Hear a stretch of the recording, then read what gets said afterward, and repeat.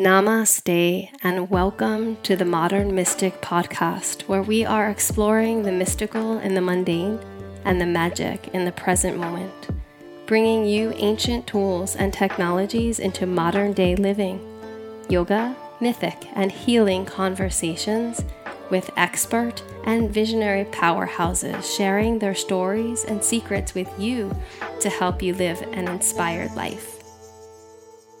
My name is Kilkenny. Today I wanted to speak about the concept of Dharma. Dharma is a Sanskrit word in the yogic language, which is an ancient language that's no longer spoken, but used in prayer, resuscitation, chanting, and is considered very powerful. It comes from the root dhr, D-H-R, which literally means to uphold, to live in a way that's sustainable, that upholds and nourishes your being, as well as the fabric of the world, the fabric of community and society too. So Dharma is this beautiful pillar concept in the yoga tradition, and it really infiltrates many of the mystical traditions. This idea that what we're doing, like a ball of yarn, pull on one end and it affects the other end. And this interconnectedness has become more and more obvious and prevalent in our current society. And it's such an important concept because it speaks to our life and how we're choosing to live our life. Being a modern mystic is really feeling into our soul's purpose. Why are we here? It is my belief that we are here for a very specific reason, and each of us holds a really unique medicine that only we can offer to the world. And when we're following our Dharma, that which sustains us on the inside, that which nourishes us on the inside, that which lights us up from the inside out, then we glow and help illuminate the world. There's a beautiful saying by John A. Shedd, that was a writer in the late 1920s. A ship in harbor is safe, but that is not what ships are built for. And so Dharma, though an ancient concept, can really help us cultivate when we study it, when we meditate, contemplate, even pray on this idea of cultivating our inner GPS, because that's what modern mystics do, right?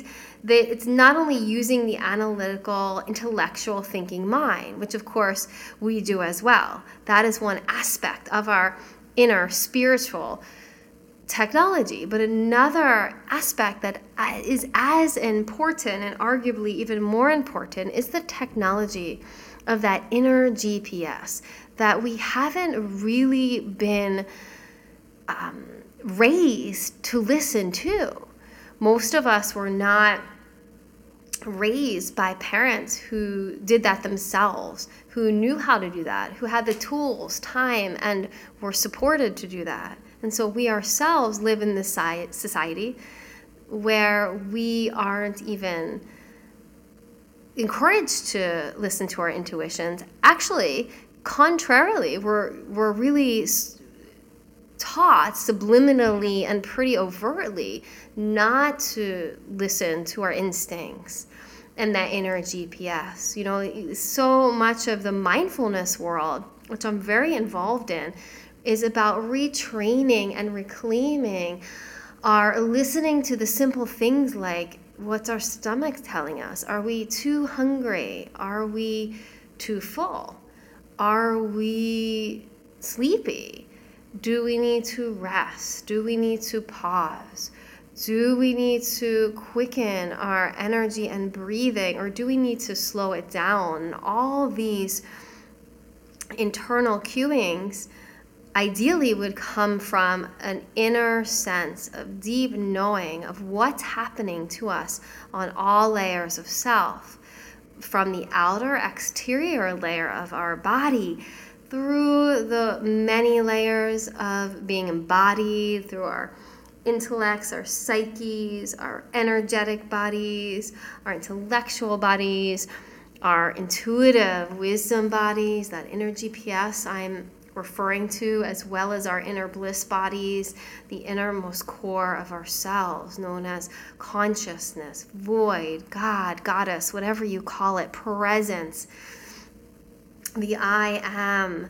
And so to know these parts of ourselves, all parts of ourselves, is part of the path of the modern mystic. And one could argue really the entire path of the modern mystic. Because when we're in deep relationship with all these aforementioned aspects of ourselves, then we not only know ourselves with a capital S, but we know to fully show up in the world as our most true, authentic selves, which will benefit the world, society, and uphold the integrity of all of it from this self-knowing. And so this is part of the journey of the modern mystic. And in the yoga tradition, this tenet teaching of Dharma is most popularly and well known by the epitome of literature called the Bhagavad Gita. The Bhagavad Gita is a smaller excerpt from a great literary work called the Mahabharata. Maha means great, and Bharata means the stories of the Bharatas, the people of India, but really implying the human race. It was written sometime at approximately 400 BC to 400 CE, and it's the story of the quintessential collective society of the human race. And in the story, it's a whole family. It's a human family. And they live together for many generations on a family tree, very harmoniously, very beautifully, until slowly but surely, people and factions of the family start to break, start to misalign and deflect the light, and the fabric and the integrity of this tapestry of family starts to be eroded and show signs of holes and dilapidation due to certain individuals becoming out of alignment with themselves and thus their dharma. Eventually, this misalignment over time starts to bring grave danger to the world, and this human family gets broken into two clans, so to speak.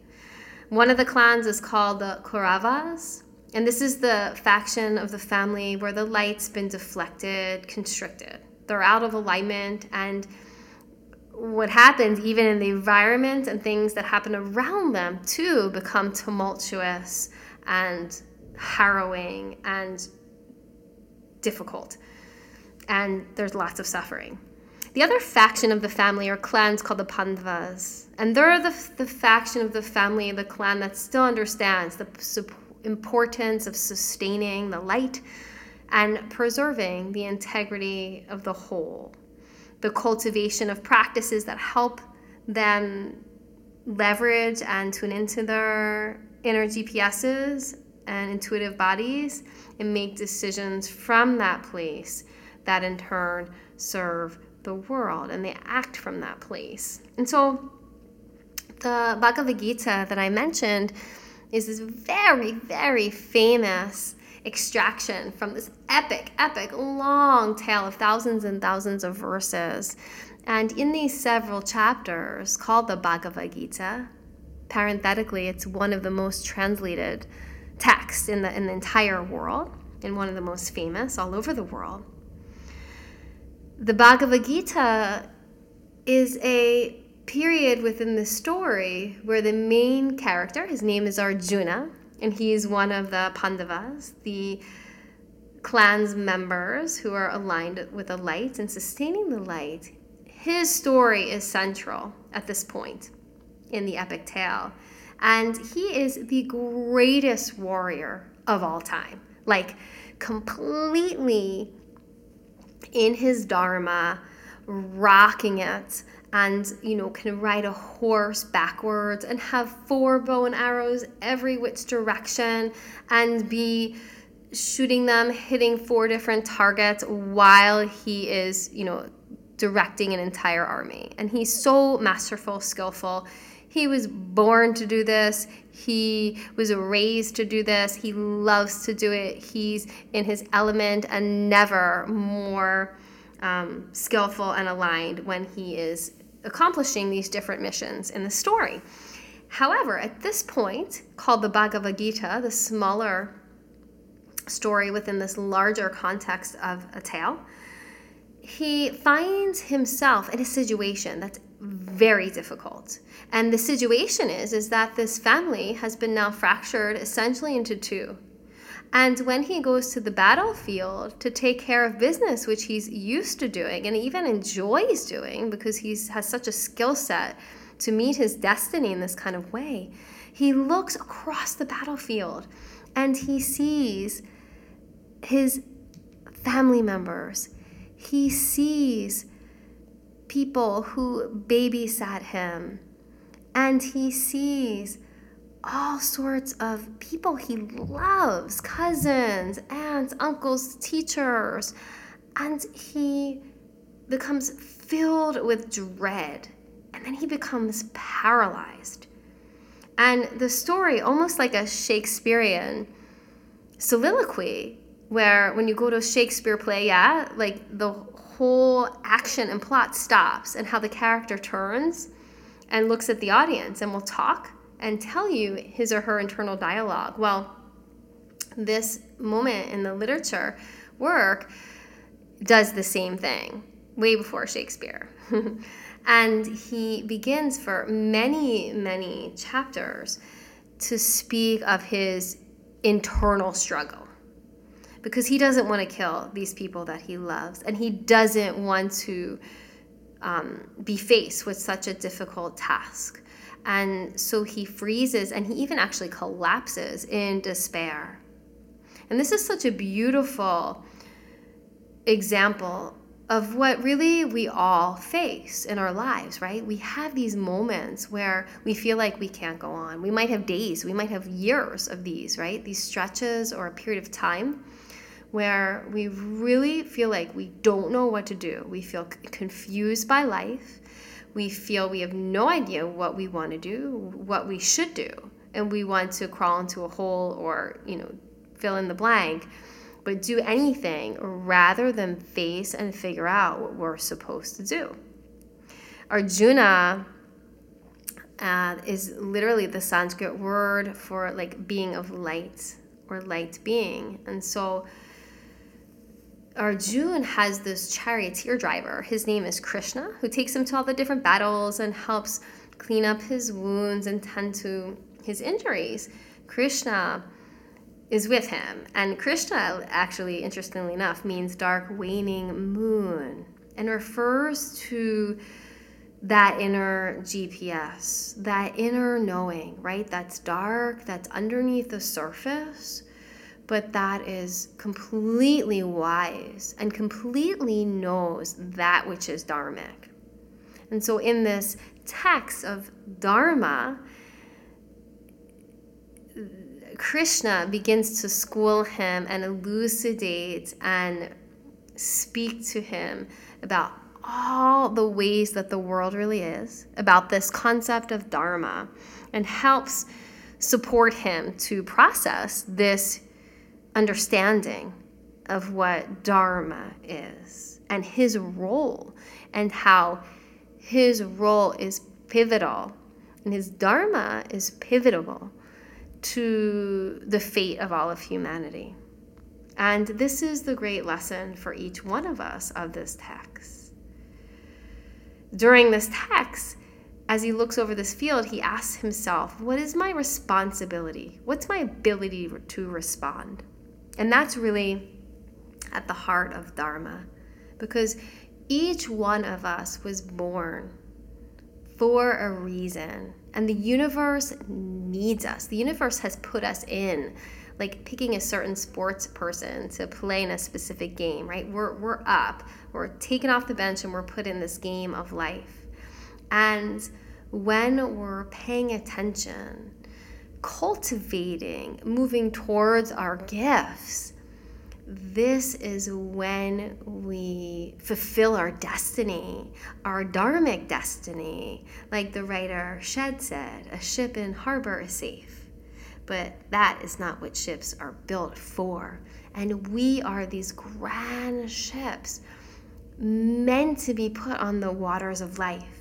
And sometimes those waters are serene, and sometimes those waters are tumultuous. And no matter what those tides might be of life circumstances, it is up to us to be steady in our commitment to aligning with what are our passions, what are our unique talents, what is the thing or offerings that you can make in your way that nobody else can make, and to move towards those things, to move towards those conversations and those people who help remind you and cultivate and develop those things, because you were built for an incredible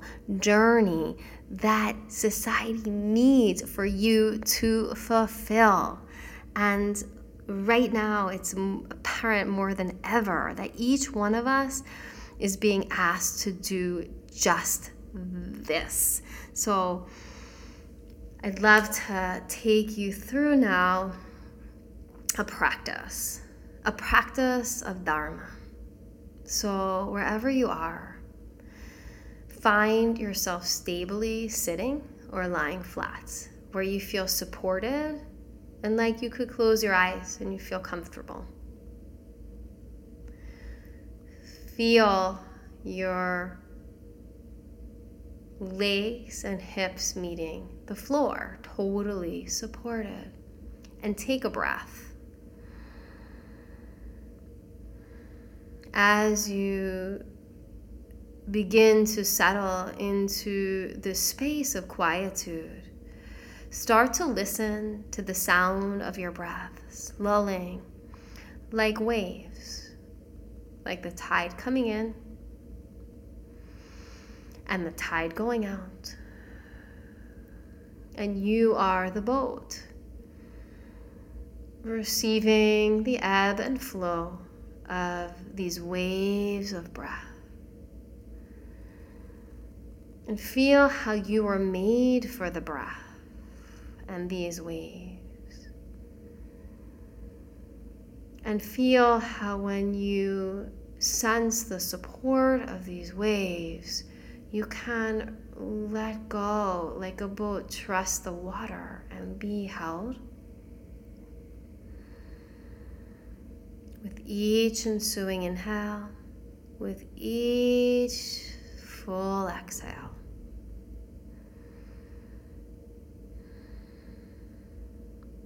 And now begin to picture. Some of us visualize well, others of us not so much, and it's more of a sensing, which either it is for you.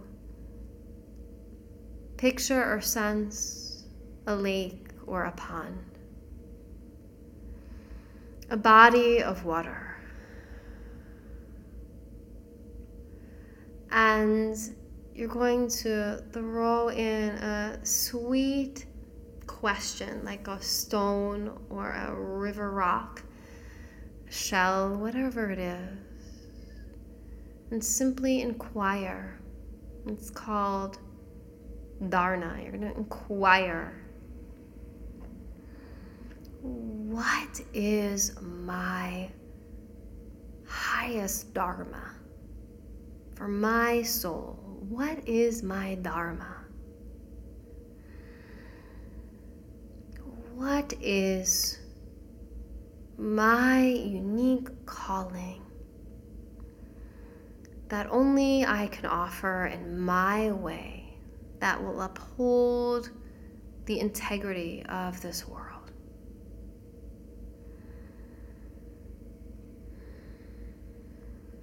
Take a few more gentle breaths. If any thoughts come that are extraneous, this is normal, this is natural. Simply redirect the mind to thinking, what's my Dharma? And then you don't figure it out intellectually. You simply open up like the water. Feel the words. Let them penetrate deep into each layer of self, into the deepest layer of self, breath by breath. Show me my Dharma. What lights me up?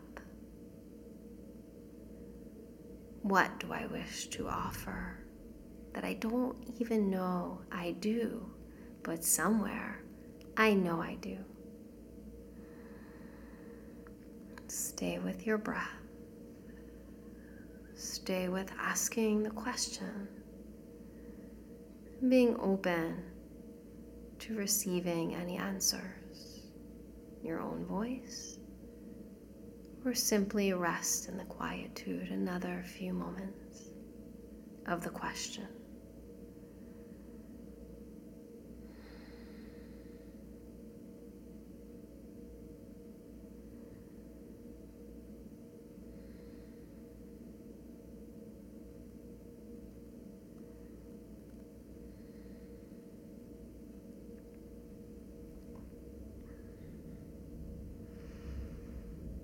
Continuing to hear the wave-like breath lapping in on the inhale and floating out on the exhale. Begin to deepen it a little bit. And once again, feel into your hips and your legs, feeling yourself consciously a vehicle. Feel yourself in your body, your skin, your bones, your whole body that's dense and solid. And take a few breaths into this feeling of being solid,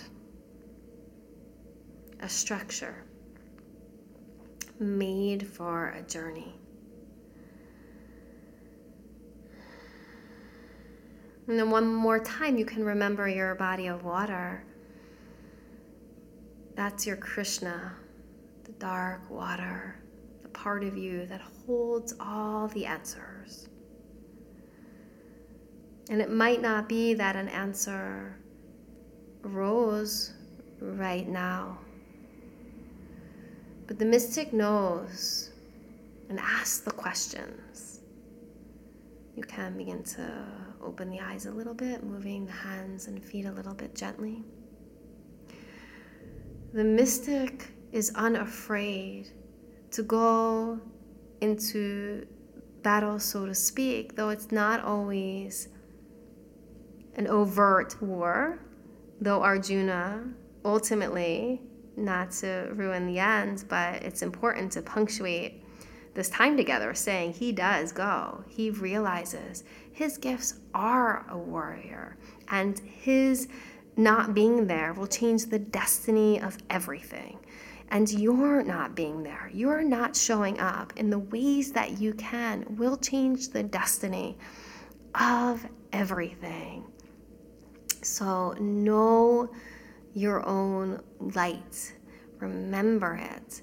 Remember in the upcoming days to listen, because mystics look for clues. And once we unabashedly, without fear, or maybe we have some fear, but we do it anyway, because that's what a mystic does, goes into the deeper waters of our psyches and explores swimming in our souls waves, asking these kind of questions, then when we even resume our day-to-day life, the universe will give us answers back.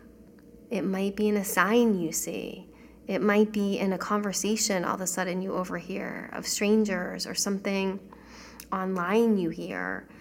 But stay open, like water, stay receptive. Because when we ask those questions with sincerity and with bravery, with the willingness to be that ship in the harbor and not just play it safe, like society tells us, like most of us were brought up thinking and believing and are still to this day given the message. But when we realize we're built for so much more, and we're here to literally, at this incredible moment in time, birth a new way of being. This is an epic time if we all rise up to carpe diem and seize it, to make shifts in our infrastructures, in our belief systems, in the ways that we're doing things that are no longer sustainable, whether it's economically, whether it's humanitarianly, or whether it's for the environment. Things have to shift, and we are here for this journey. And let's take our ships, because we're built for the ocean. We are built for adventure. And bring your light, like Arjuna's name, and find your Dharma and be that warrioress. Be that warrior. And that character is so beautiful because, he's afraid, even though he's strong, like physically, and has never lost anything. He's still afraid, and he is us, and we are him, right? If we move towards these things, of course we're going to feel fear. We're going to feel afraid, and that's okay. He shows us in the story, he's afraid, and he has these moments where he wants to crawl back into bed. And if you have those moments, that's okay too. It doesn't make you less. It actually makes you more, because you showed up fully and always for yourself. You've gone to darker places within yourself, and you've come back, and you are a full human being, and you've reconciled those things, and you're still going to move forward and do your Dharma. And how amazing is that? So I invite you in the next few days, in the next week, look out, look for those signs. Listen to your inner GPS and keep asking yourself, what is my responsibility? What's my ability to respond? As you look out over on the field of your life, the land of this world, and think about what you're doing next.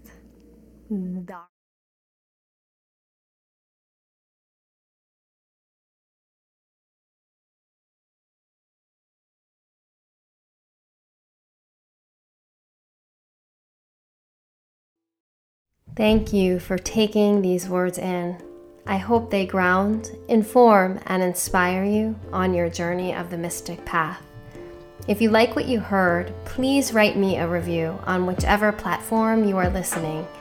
Also, check out my exciting Patreon page at patreon.com/modernmysticlove, where I offer all sorts of uplifting yoga classes, meditation classes, and other amazing offerings from my guests on this podcast to all my incredible supporters.